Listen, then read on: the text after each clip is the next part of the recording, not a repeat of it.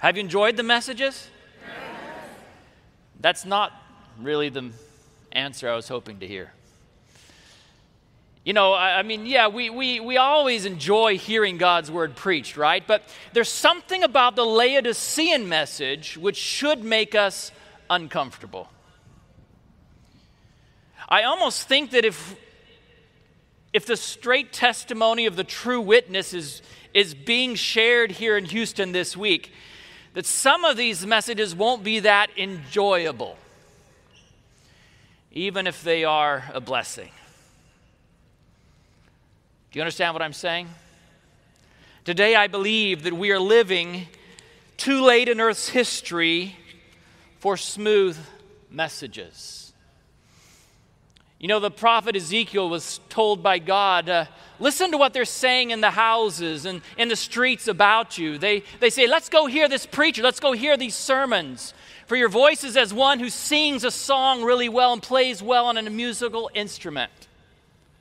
They loved preaching, but God continued and he said, they hear your words, but they don't do them.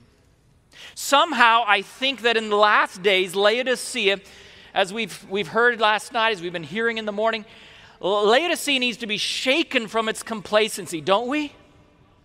Somehow God's word needs to come close and cut us to the quick. Somehow we need to be challenged and made uncomfortable. And so I'm glad you've enjoyed GYC. I pray that the messages you hear, not just from here on the platform, but as you study the Word of God, I pray that whether enjoyable or not, they will all be a blessing.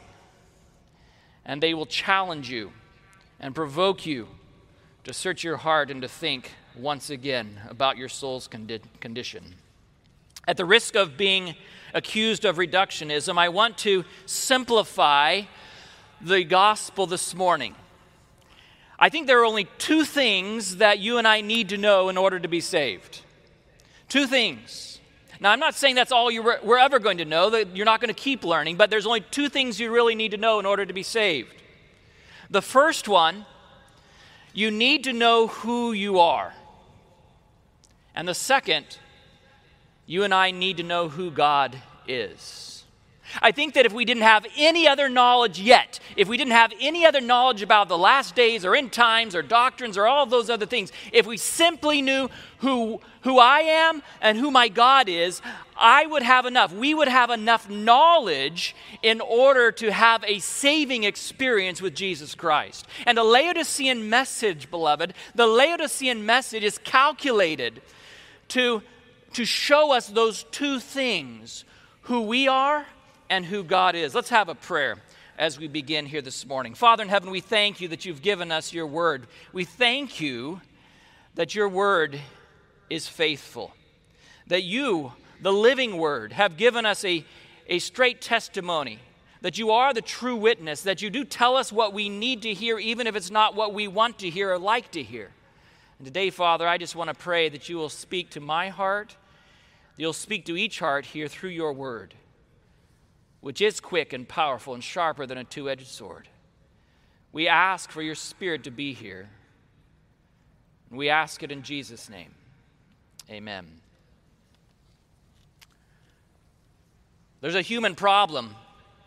We're going to talk first about the first bit of knowledge, who we are, who I am. There's a bit of a problem with the human experience.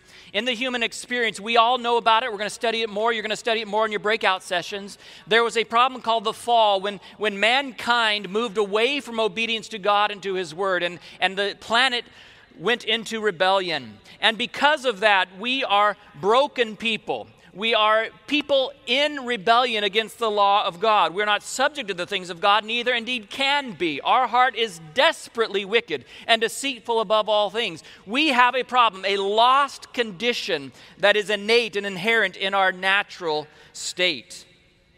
And the problem for Laodicea is not a unique problem in that the human circumstances, the human conditions are such that we want to have external, physical things that we can do in order to remedy our situation. This is not an Adventist problem. You hear Adventists being accused of legalism. I want to tell you something, friends. It's not an Adventist problem. It's not even a Christian problem. If you look at every false religion around the world, every religion around the world, except, I believe, the religion of salvation by grace through faith, if you look at every other religion, it is predicated upon man doing something in order to appease God or to earn credit or salvation or benefit with God. That is a natural response of the fallen heart. I want to share with you what Ellen White says in the book Desire of Ages, page 300. She says, the proud heart strives to earn salvation. To do what? To earn salvation, but both our title to heaven and our fitness for it are found where? In the righteousness of Christ. The Lord can do nothing. How much? Are you all awake this morning, GYC? What's the theme of our conference? Nothing. Can you say it again louder? What's the theme of our conference? Nothing. The Lord can do how much? Nothing. Toward the recovery of man until convinced of his own weakness and stripped of all self-sufficiency, he yields himself to the control of God. Then he can receive the gift that heaven is waiting to bestow. From the soul that feels his need, how much? Nothing is withheld. Here you have the two nothings that we should be getting excited about and learning about here at GYC. The nothing that God can do until we realize how nothing we are, and the nothing that's withheld from us when we have realized our true condition and our need for Him. The Lord can do nothing toward the recovery of man until convinced of his own weakness and stripped of all self-sufficiency, he yields himself to the control of God. You see, we have a problem as religionists. We have a problem as Seventh-day Adventist Christians. And I want to tell you this morning, I'm unapologetically, unashamedly a Seventh-day Adventist Christian. I love the message that God has given us, the three angels' message, to take to the entire world. I believe that this is God's movement for this time. But I also believe that it's dangerous to be a Seventh-day Adventist. It's dangerous to be a Laodicean. It's dangerous, listen to me carefully, it's dangerous to be a good person. Look with me in your Bibles in the book of Matthew. We're looking at today specifically at the white raiment. The white raiment that is offered to the Laodiceans. But I want us to sort of set the table here as we get into the study. You're going to be looking at in much more detail at the symbolism and the meaning and the experience of the white raiment as you study the Word of God together in your breakout rooms. But here in Matthew chapter 21, we find the parable of the two sons. And Jesus says to his listeners, "But what do you think? A man had two sons." Matthew 21, beginning at verse 28. A man had two sons, and he came to the first and said, "Son, go work today in my vineyard." And he answered and said, "I will not." But afterward he regretted it and went. Then he came to the second and said likewise, and he said, "I go, sir." But he did not go. Which of the two did the will of his father? And before they caught themselves, the Pharisees blurted out the obvious answer, "The first." Jesus said to them, "Assuredly I say to you that tax collectors and harlots enter the kingdom of God before you. For John came to you in the way of righteousness, and you did not believe him. But tax collectors and harlots believed him, and when you saw it, you did not afterward relent and believe him." I want you to understand a little bit of what Jesus was saying here. In the context of that day, if he were speaking today, he would be speaking to us as Seventh-day Adventist Christians, as Laodiceans. He would be speaking to us perhaps even as GYCers. And he would be saying,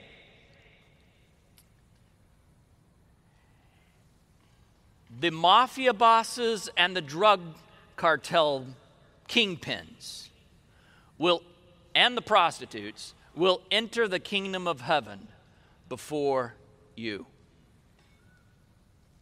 Now that should be an uncomfortable message for us, as it was for them. What Jesus is here saying is that the person who is farthest from the kingdom of heaven, listen to me carefully, the person who is farthest from the kingdom of heaven is not the cartel kingpins or the prostitutes, but the good person sitting in the pew who is not converted.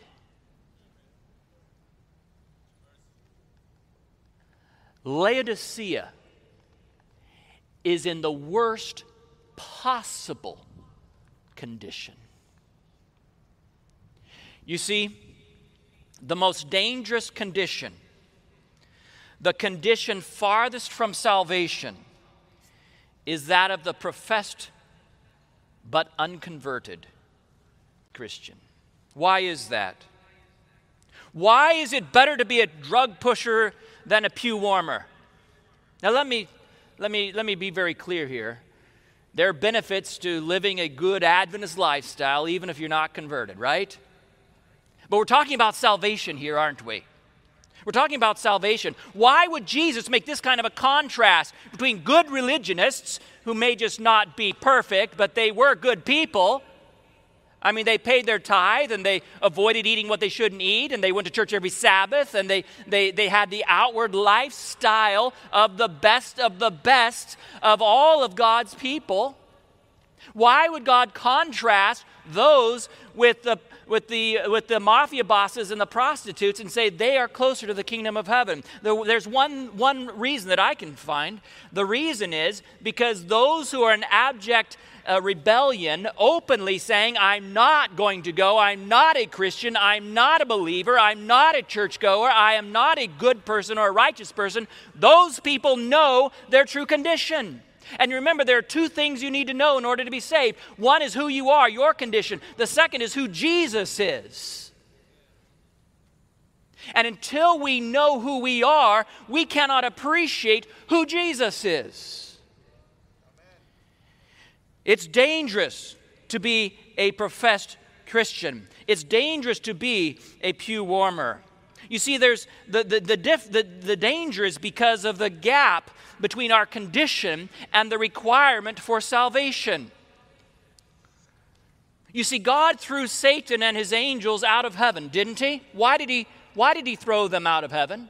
The Bible says in 2 Peter chapter 2 and verse 4 that our righteous God spared not the angels that sinned, but cast them out of heaven. So sin led to them being cast out of heaven. What about Adam and Eve in the Garden of Eden? Why were they cast out of the Garden of Eden? God cast Adam and Eve out of the Garden of Eden because they sinned. And I propose to you that if God allows a sinner back into heaven that doesn't meet the standard of perfection, that he owes an apology to the devil and his angels and to Adam and Eve for kicking them out in the first place. You say, oh, we don't have to be perfect. Yes, you do. Perfection is the requirement for salvation. Now, hold on. Hold on. Laodicea's got to get this message, beloved. Laodicea has to understand being good isn't good enough. Look with me at what Ellen White says in the book Steps to Christ, page 62. The condition of eternal life is now just what it always has been. Just what it was in paradise before the fall of our first parents. What is that condition? Perfect obedience to the law of God. Perfect righteousness. If eternal life were granted on any condition short of this, then the happiness of the whole universe would be imperiled. The way would be open for sin with all its train of woe and misery to be immortalized. Do you understand what the requirement is for salvation? It is perfect obedience, perfect righteousness. perfection is absolutely required for you and I to enter the pearly gates. But she continues in Steps to Christ, page 62. Please don't tune out because you'll miss the good news. It was possible for Adam, before the fall, to form a righteous character by obedience to God's law. But he failed to do this. And because of his sin, our natures are fallen. And we cannot make ourselves righteous. Since we are sinful, unholy, we cannot perfectly obey the holy law. Beloved, this is what you have to realize this morning. What you have to realize is it's too late for all of us. We've already blown it.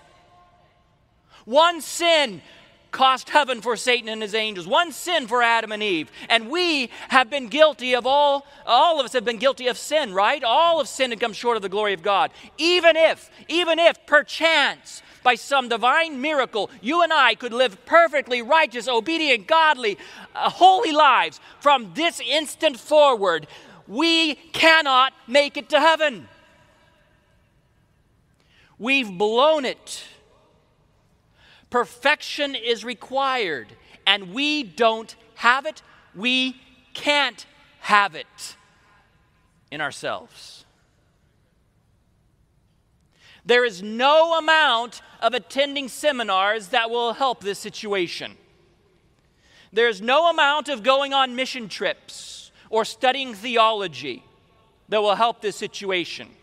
There's no amount of tithing or giving of offering or giving your body to be burned. None of it will change the condition. Our condition is hopeless in our natural state. There is no path to heaven in and of ourselves. Oh, I wish I could go back and change things in the past, don't you? There are things I regret in my life, decisions I've made, things I've done. But the sad reality is you can't time travel and you can't go back. You can't change any of those things. They're there. I did it. I said it. I thought it. Whether it was through ignorance or arrogance or whatever it was, I can't change the wrongs that I've done in the past. And in the Sinovations, as we heard about from Sebastian last night, our human nature tries to just put salve to cover up the conviction of those things. You know, we try to pile on all the good things we're doing to try to mitigate the guilt from that things we've done in the past. But it doesn't work, and it can't help when it comes to salvation. We might forget about our sins. We might forget about how awful our character actually is. But we've already messed up. And there's nothing we can do to perfectly obey the law of God. But she continues, page 62 again of Steps to Christ. We have no righteousness of our own with which to meet the claims of the law of God, but Christ has made a way of escape for us. We should be so excited when we hear this news. He lived on earth amid trials and temptations such as we have to meet. He lived a sinless life. He died for us. And now he offers to take our sins and give us his righteousness. Wow! From hopelessness to hope. From helplessness to divine help. And she continues, if you give yourself to him, if you what? Give yourself to him and accept him as your Savior, then sinful as your life may have been, it doesn't matter who you are. It doesn't matter what you've done. It doesn't matter where you've been or what you've said or what you imagined or what you did or anything. Sinful as your life may have been, for his sake, you are accounted righteous. Christ's character stands in place of your character, and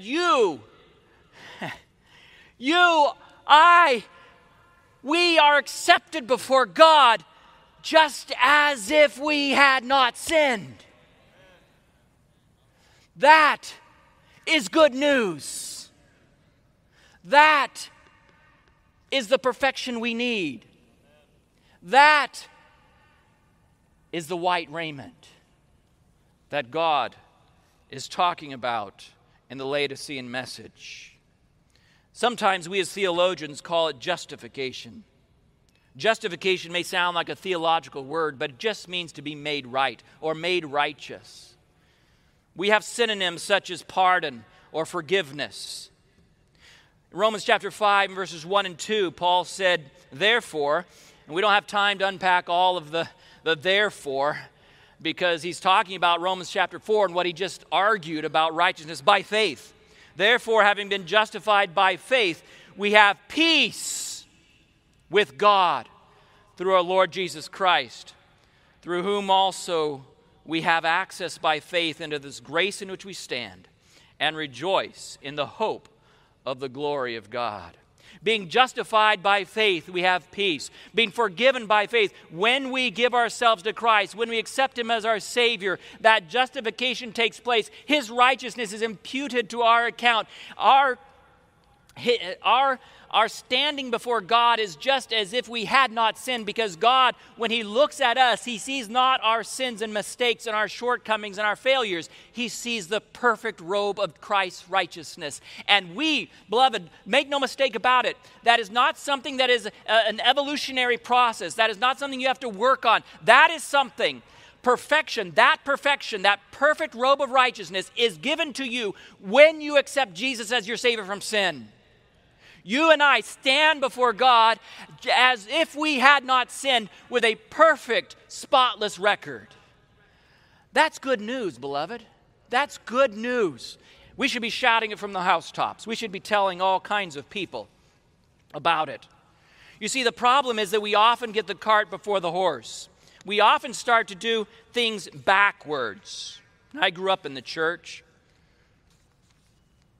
so I never had that experience where I was out in the world and reached rock bottom. I used to sort of be jealous of those pastors that had the testimonies of how they had done all the wild, crazy things and how God had saved them. I've come to appreciate, friends, young people, listen to me. I've come to appreciate that the grace of God that saves the destitute, down and out person is no more amazing than the grace of God that keeps a young person from going down that pathway. Don't look with regret upon your past if you don't have those stories. But let me tell you, there's a danger to growing up in the church, and the danger is that we don't realize how desperately we need help.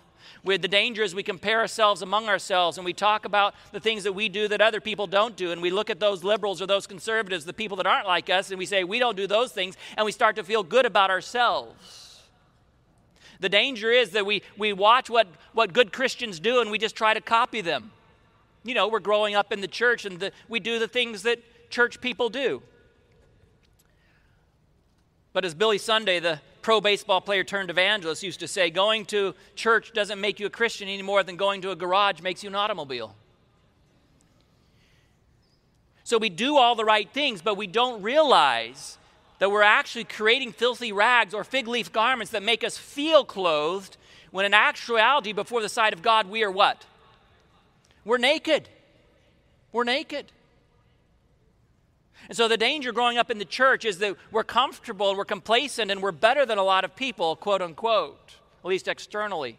At least we're tempted to think that way. We're tempted to think that the things we've done have made a difference. It's made a sort of bonus points for us, gets us closer to the kingdom.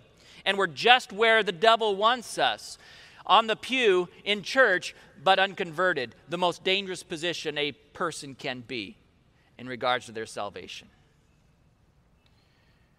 So let's look briefly here at Romans chapter 4. If you'll turn your Bibles there, Romans chapter 4, we'll notice for a moment what Paul argues. He's basing his argument on Genesis chapter 15 and verse 6. For the sake of time, we're not going to turn there. We're just going to read a few verses from Romans chapter 4, where Paul makes the argument that salvation, justification, comes not because of our works, but because of our faith in Jesus. Romans chapter 4, what shall we say then? Verse 1, was gained by Abraham, our forefather, according to the flesh. For if Abraham was justified by works, he has something to boast about, but not before God. For what does the Scripture say? And he's quoting Genesis 15:6. Abraham believed God, and it was counted to him for righteousness. Now, what he's referring us back to is that story of Abraham, where Abraham was given the covenant, and Abraham, the Bible says in verse 6 of Genesis 15, Abraham believed God, and it was counted to him for righteousness. Now, this is the argument Paul's going to make. He had that promise of righteousness before he fulfilled the conditions of the covenant, the sacrifice of the animals and the turtle doves, before he had the ceremony of circumcision as a sign of the covenant. He was counted righteousness based upon his belief in God, not based upon what he did in order to obey God. Do you understand what Paul's trying to argue? He's arguing that righteousness comes by faith and not by works. Now, we're going to try to unpack more the relationship between faith and works and justification and sanctification throughout your study this morning and again this evening. But I want you to know something. The Bible here is saying, he's trying to argue. Look with me in the last few verses now of Romans 4. This is why, verse 22, this is why... Let's go back to 20. No unbelief made him waver concerning the promise of God, but he grew strong in his faith as he gave glory to God, fully convinced that God was able to do what he had promised. That is why his faith was counted to him for righteousness. But the words, it was counted to him, were not written for his sake alone, but for ours also. It will be counted to us who believe in him, who raised from the dead Jesus our Lord, who was delivered up for our trespasses and raised for our justification. I want you to know that is the context of therefore. The next word, Paul says, is therefore. Based upon Abraham's being counted righteous, based upon his belief, not his actions. Therefore, being justified by faith, we have peace with God through our Lord Jesus Christ.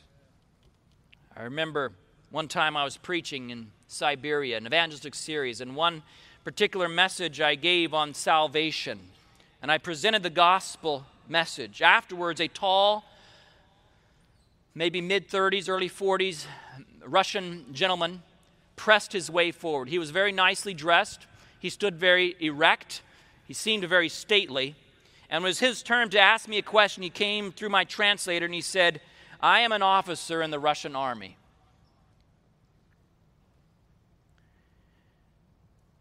My men have been through terrible experiences. Every week, one of them is committing suicide." You see, he began to explain to me, my unit was deployed in the region of Kazakhstan. They told us not to shoot the children. But the enemy was using children to plant mines and to deliver messages. We shot them anyway. Now that we're back in Russia, my men can't sleep.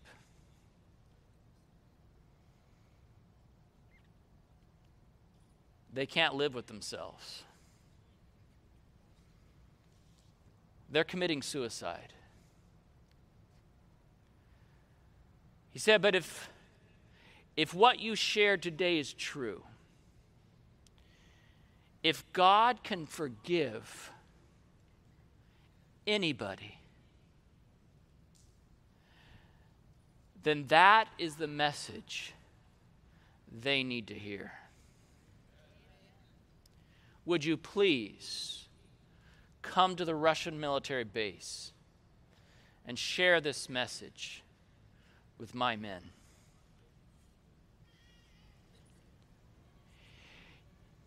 You see, friend, the gospel saves anyone.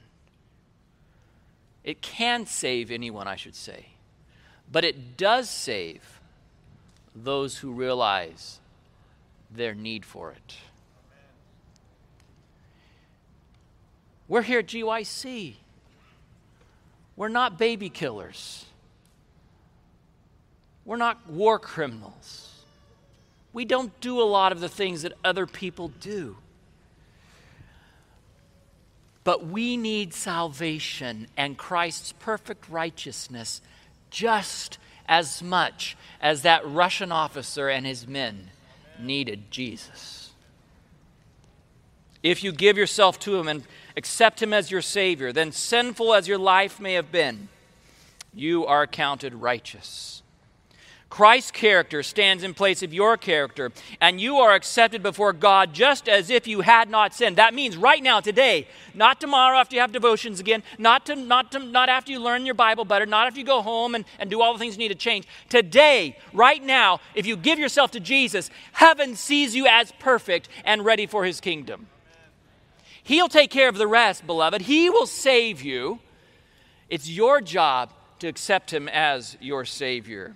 You see, Laodicea's problem is that we sometimes confuse the effects of salvation and the cause of salvation. We sometimes confuse being a Christian and doing Christian things. We sometimes get the cart before the horse. We sometimes attempt to experience a form of on my own sanctification before experiencing justification by faith, which we can never deserve and we can do nothing to attain except accepting Jesus as our Savior. So let me ask you a question. What can I do to change my past?